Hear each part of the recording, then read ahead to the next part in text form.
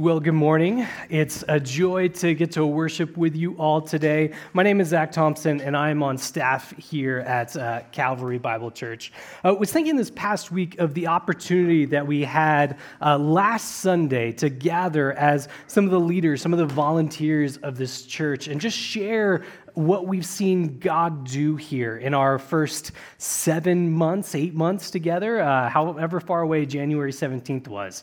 And it's been so encouraging to see God's faithfulness in this place. We've talked about how kids ministry, this is an exciting week for them as they not only are launching a new curriculum, but as need arises, being able to separate and offer programming to kids all the way up to 5th grade. This is quite a bit different from January when we had nothing. And so we're really excited about that.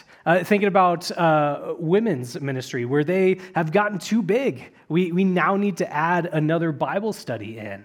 And speaking of adding things, you might have noticed, or maybe you didn't because we were out of here the last 3 weeks, but we added another row in here because we keep running out of space. Now, I get it. You're looking around, it's like there's seats everywhere. Second service. We keep running out of space second service, and we're trying to get them to come over this way, but we'll see how that goes. But it's just been so encouraging to see this. People are coming, and I'm not one who's particularly bothered by number of people, but the encouragement is that people are coming and knowing Jesus more. They're finding places where they can be known and know others. They're finding places that they could use the giftedness that God has given each one of us to serve others inside and outside of this church. And that is encouraging. That is so good to get to see that happening.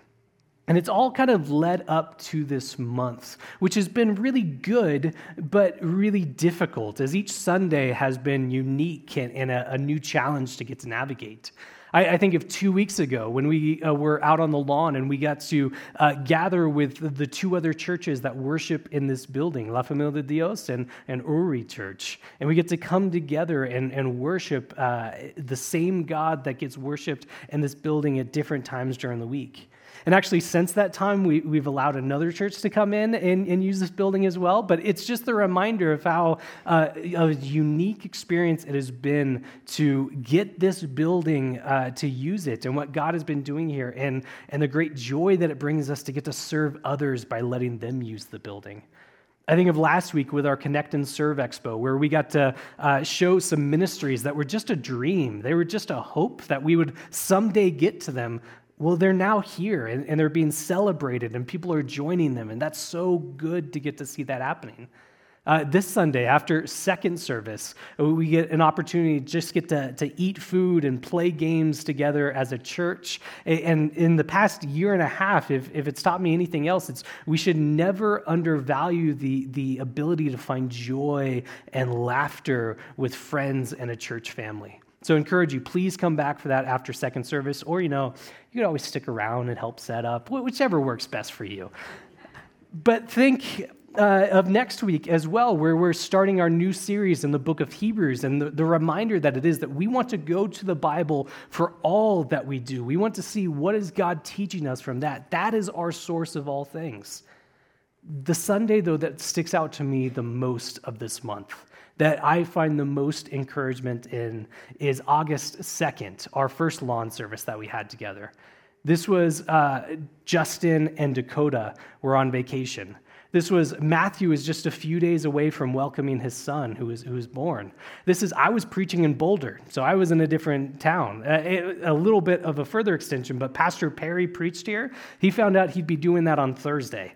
And despite all of that going on, we knew that the leaders of this church, with almost all of the staff out or distracted, we knew that they would be able to present a place where people could worship and connect more with Jesus, and that happened. So I find so much joy in that it's not about us. It's not my face that needs to be in the front. It's not the staff that has to be doing this. God is working in the people of this church, and that is so good to see that. We've simplified our message over this time as well, where we are focusing on who is God calling us to be as a church, and focusing on the places that we can plug in, where we can grow, where we can serve.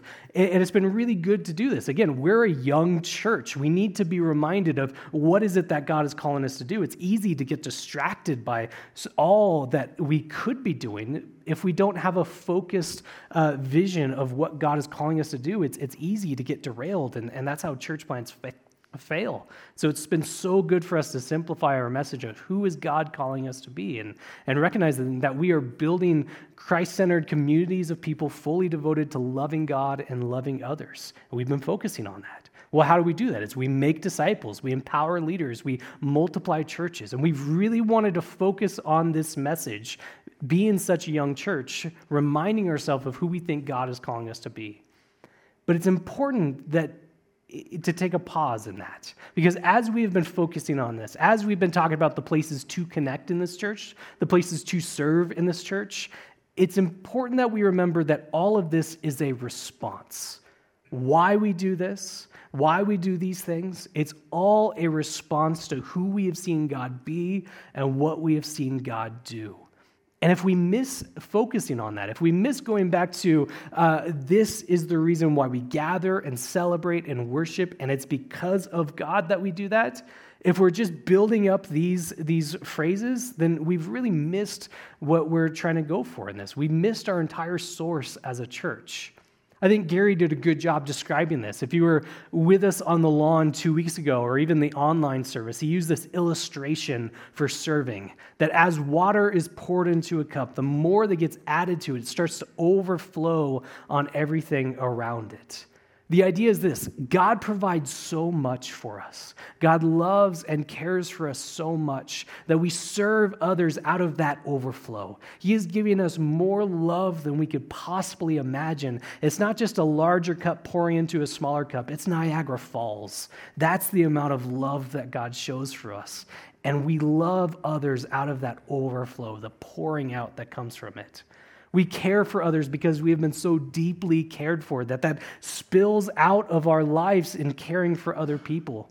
We make disciples because we have been so shaped by Jesus that as we go to other places, there is no other response than to help shape and guide those people as well.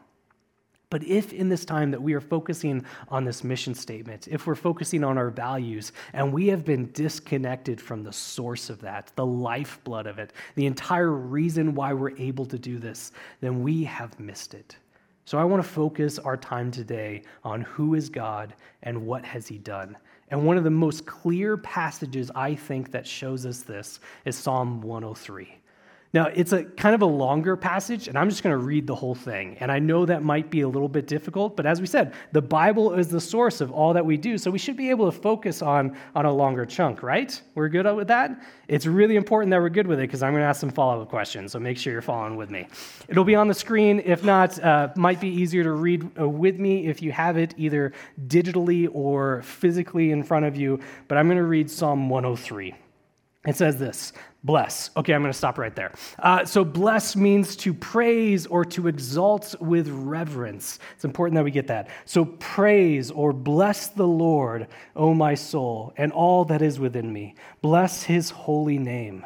Bless the Lord, O my soul, and forget not all his benefits, who forgives all your iniquity, your sins, your shortcomings, where we fail in life, who heals all your diseases, who redeems your life from the pit, who crowns you with steadfast love and mercy, who satisfies you with good, so that your youth is renewed like the eagles. The Lord works righteousness and justice for all who are oppressed. He makes known his ways to Moses, his acts to the people of Israel. The Lord is merciful and gracious, slow to anger and abounding in steadfast love.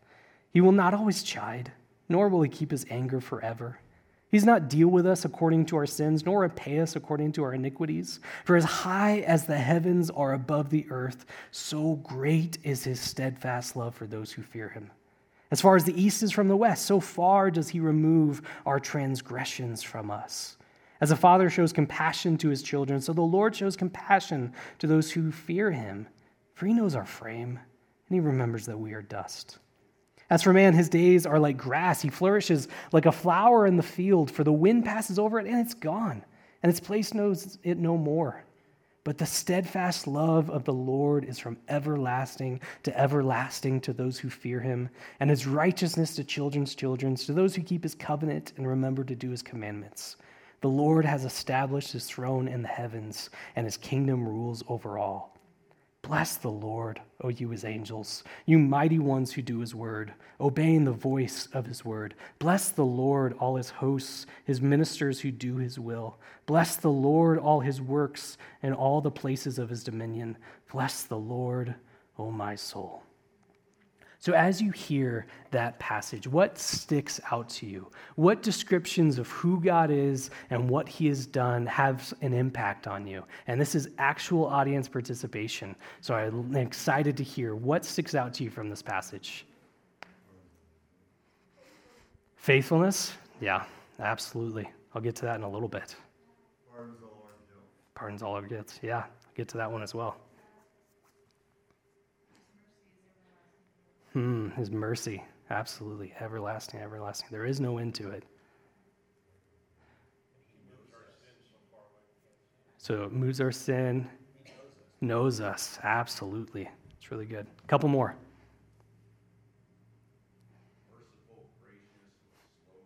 That's good. That's good. Anyone else? Yeah. That's good. Yeah. He is for everlasting. We have been made by him. Yeah, absolutely. So two stuck out to me, and they were said, but I want to spend a little bit of time on them as well. So when I look at this, who God is and what he's done, what stuck out to me is the forgiveness of God and the love/compassion of God. For forgiveness, it's one of the first works that's mentioned that God does for his people. And it was said already in verse 12. Let me reread that for us. It says, as far as the east is from the west, so far does he remove our transgressions from us, our sins, our wrongdoings, our shortcomings in life. The idea is there is always some place to the east, there is always some place to the west. They never come together at any point. And in fact, in the ancient understanding, west went on forever. That's east. East went on forever, and west went on forever as well in the opposite direction. So there was never a place where they were within any proximity to each other. In the same way, God forgives us and removes our wrongdoing so much from us that it is not even seen to be in proximity to where we are. We hold on to our wrongdoing so often. We hold on to our sins and guilt and shame, but God does not treat us that way. There is no wrongdoing, no sin, no transgression, no iniquity, whatever word we want to use for it. There is nothing that God is unable to forgive. Instead, he forgives all who come to him in repentance, forgiving everything that we could ever do against him. He forgives us who repent to him. We have this idea that we need to clean ourselves up before we can go to God, but that is never, ever true. God does all of that work for us. And why? Why does he do this? Well, this is the other piece that stuck out to me. This is the love or the compassion that God shows to us. And this is all over this passage. Verse 8, it says, the Lord is merciful and gracious, slow to anger and abounding in what? Steadfast love. Exactly right. Verse 11, as high as the heavens are above the earth, so great is his... Thank you, Emily. I really appreciate that. Yes, steadfast love. 13, the Father shows compassion to his children. Same idea as love in there. And then verse 17, the steadfast love of the Lord is from everlasting to everlasting. His love is all over this passage. And it really is the greatest source of why we turn to this God. Why can we trust God? Well, because he loves us. Why does he forgive us? Well, because he loves us. Why do we live for him and him alone? Because he loves us. Again, we talked about it. The amount of love that he pours on us is innumerable. It is as if we are standing below Niagara Falls without the pain and the crippling of bones and all that stuff. We just receive his love that is poured out excessively upon us. I think back to the source of, or the reason for this entire psalm. I see it in verse 2. It says, "Forget not all his benefits." So as we are focusing on who God is and what he has done, we receive so much from him. All joy and love and care and compassion and forgiveness and redemption. And so we go to him in this time that we're focusing on who is God calling us to be as a church? What is God calling us to do? And this is all coming because of who God is and what he has done. And so let us not forget the benefits of this God. But we don't just want to remember who God is and what he's done when we're focusing on what it is to be a church. We need this reminder in all things. We are a forgetful people. We can easily forget that God is the source of all that we do. He's the entire reason why we worship and gather and celebrate together. It's why we look back on what God has done over these past 7 or 8 months, and we rejoice in him because he is the cause of all that. And because he is the only one who can love and heal and forgive and redeem and satisfy us, as this passage talks about. So in this time that we've been focusing on who is God calling us to be as a church, we need to always remember that this is not inerrant. This is not perfect. This is not something special, but it is what we think what God is calling us to do. And we want to do this in response to who he is and what he has done. In everything that we're talking about, why do we do any of this? We always want to go back to God as the source. Now, having done that, having looked at God as the source, please forgive me for going through one more time of showing the places that we can connect and we can serve in this place. We've talked about this a lot. There's a lot of places to connect. Life groups are launching. This is a group of people in a similar life stage or intentionally different life stages where we can look at the text of Scripture, where we can share what's going on in our life and find support, and we need that. We have men's and women's Bible studies going on. If you're a student, Wednesday nights, we have an option for you to get connected. We all need these places. We all need a place where we can know others and we can be known by others. Even the most introverted of us, we need people in our lives. And the Christian life is doubly so. We cannot be expected to live in the way God calls us to in isolation. There's a lot of one another's in the Bible. It's hard to do a one another if you're by yourself in a room. And so we need people in our lives to be known and to know others. And there are places to find connection like that here. There are places to serve both in this church and outside of us. And the reason for this, each of us has been uniquely gifted. You are valuable because your God, your Creator, has made you so. And in response to that, we use those gifts that have been given to us to serve one another for his glory. And so where are you passionate? Where are you gifted? Where do you have abilities? Maybe that's teaching, or maybe that's running slides during a worship service. Maybe that's making coffee, or you love kids and pointing them to Jesus. Wherever you have been gifted, there's a place to use those gifts to build each other up. You are made uniquely the way that you are by God, and so we use those gifts in response to him. Now, I get it. There is a lot going on, especially this season. School is back. There are offices that are opening up even more. The sports schedule is ramping up as if it ever slowed down. So there is so much going on, and I recognize that. I recognize that it's hard to add one more thing. But these are good things. And as we notice that greater truth of who God is and what he has done, the only natural response is to live in response to this God. With him as the source, with him as the entire reason why we gather and spur each other on for holiness and find hope and support in community. As we see more of this God, the step is to be with people, and the step is to care for other people. And I know it's adding one more thing. And if in the midst of your busy schedule, you are finding places that you can connect with other Christians and serve other people, that is excellent. If you are at a stage when you are waiting for things to die down, I don't think they ever will. And to talk about that, I want to go to one other passage. It's Ecclesiastes chapter 11. If you're still open to Psalm 103, you could just flip over to the right.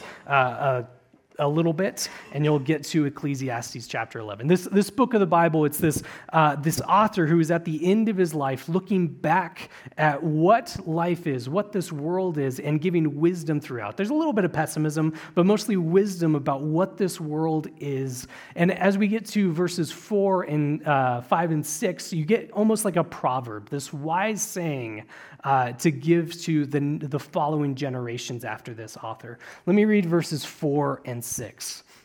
It says, "He who observes the wind will not sow. He who regards the clouds will not weep." Jump to verse 6. "In the morning, sow your seed. At evening, withhold not your hand. For you don't know which will prosper, this or that, or whether both alike will be good." Let me try to explain what I think this passage is saying. So when I was in 4th grade, my family moved to a new house. And one of the features of this house is that it came with an orchard. And by orchard, I mean about 5 fruit trees that was in like its own little fenced-off area, but we called it an orchard. And we were so excited when we moved there. We thought, we're going to get our own apples and peaches from here. That's so cool. And we were given new chores to take care of this area. We needed to pull the weeds. We needed to do some pruning. We needed to make sure the drip system was working. We needed to put things up to scare away scavengers, all the usual things like that. But as each year passed, we thought the novelty of it wore off more and more. And we started to neglect our duties a little bit. And weeds started to grow to the point where it looked like an actual orchard. There were the other trees. Oh, wait, they're just weeds. And in so doing, they sucked all the nutrients out of the soil. But we had rodents and birds and other critters that we could never identify come by all the time. The gate to it started to rust shut because we didn't use it, which is always fascinating. The less you use something, the less usable it became over time. And we were telling ourselves, there's just so much going on. We don't have the time to care for this orchard properly. But one of the most fascinating things happened every year. Fruit. Fruit continued to grow on these trees despite our constant neglect. In fact, one of the peach trees produced so much on it, and we cared for it so little, that half of the tree collapsed. There were branches that had fallen down under the weight of how much fruit had grown there.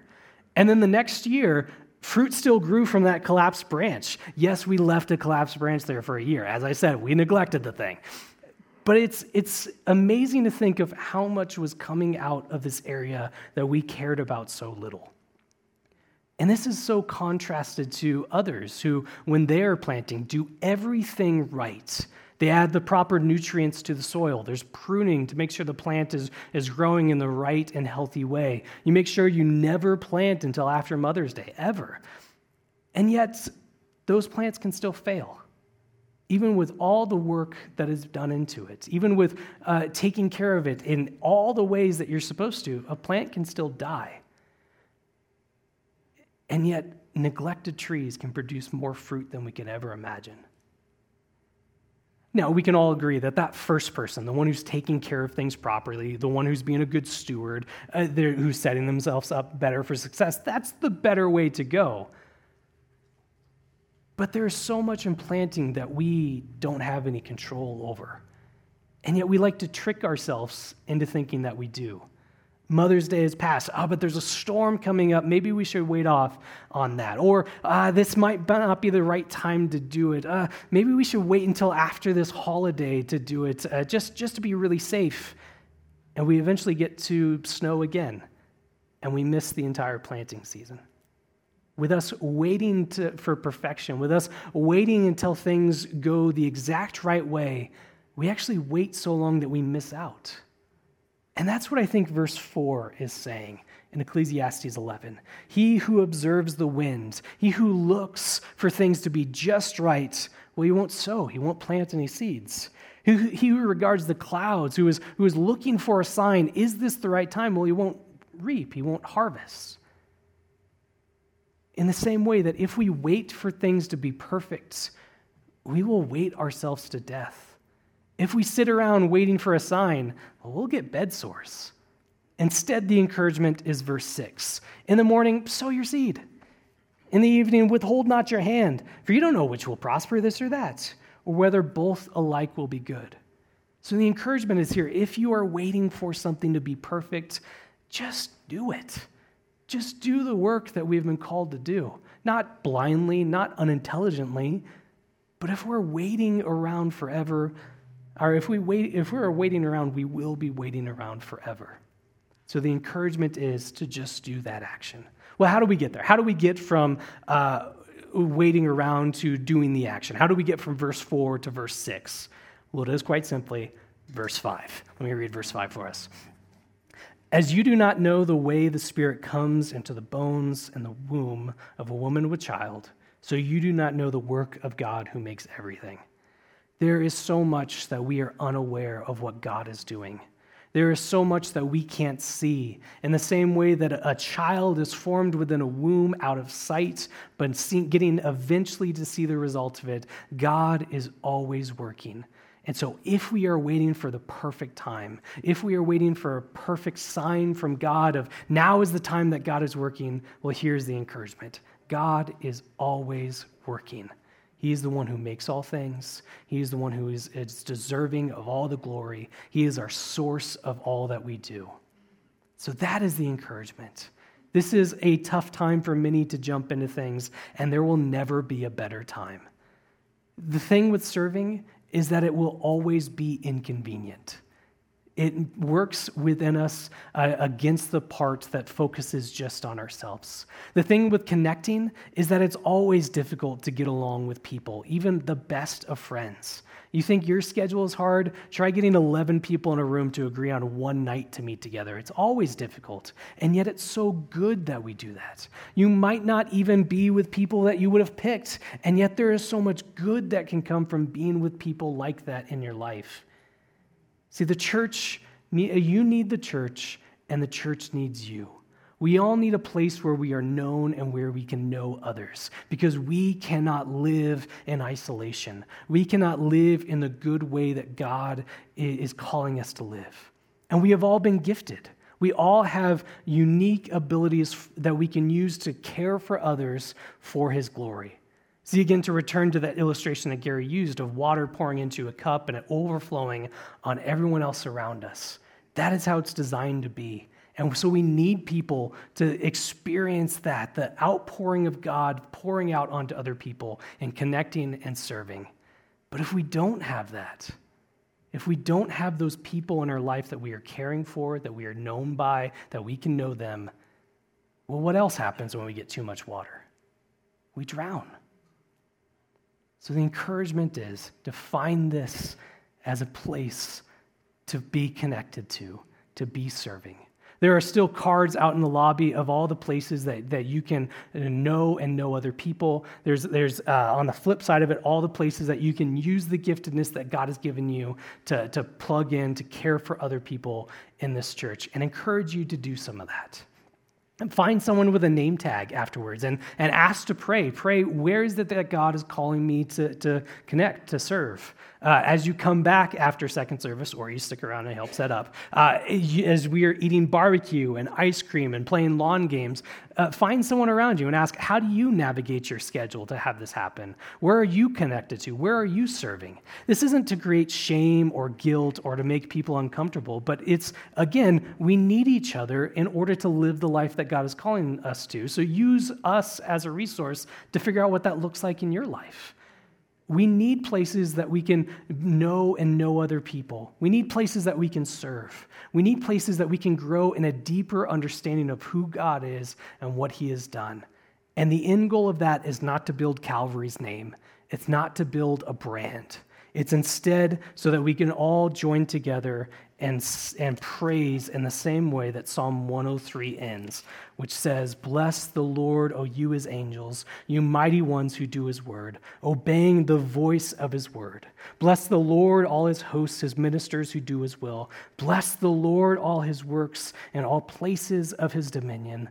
Bless the Lord, O my soul." Let me pray for us. Father, we are so grateful for what you have done in this church. You have so outshone us in faithfulness. And so we look in turn to respond to who you are and what you have done. We focus on this time of who you are calling us to be, the places you are giving us where we can connect, where we can serve, not because these are the best, not because we do the best programs here, but we do it in response to what you have already done.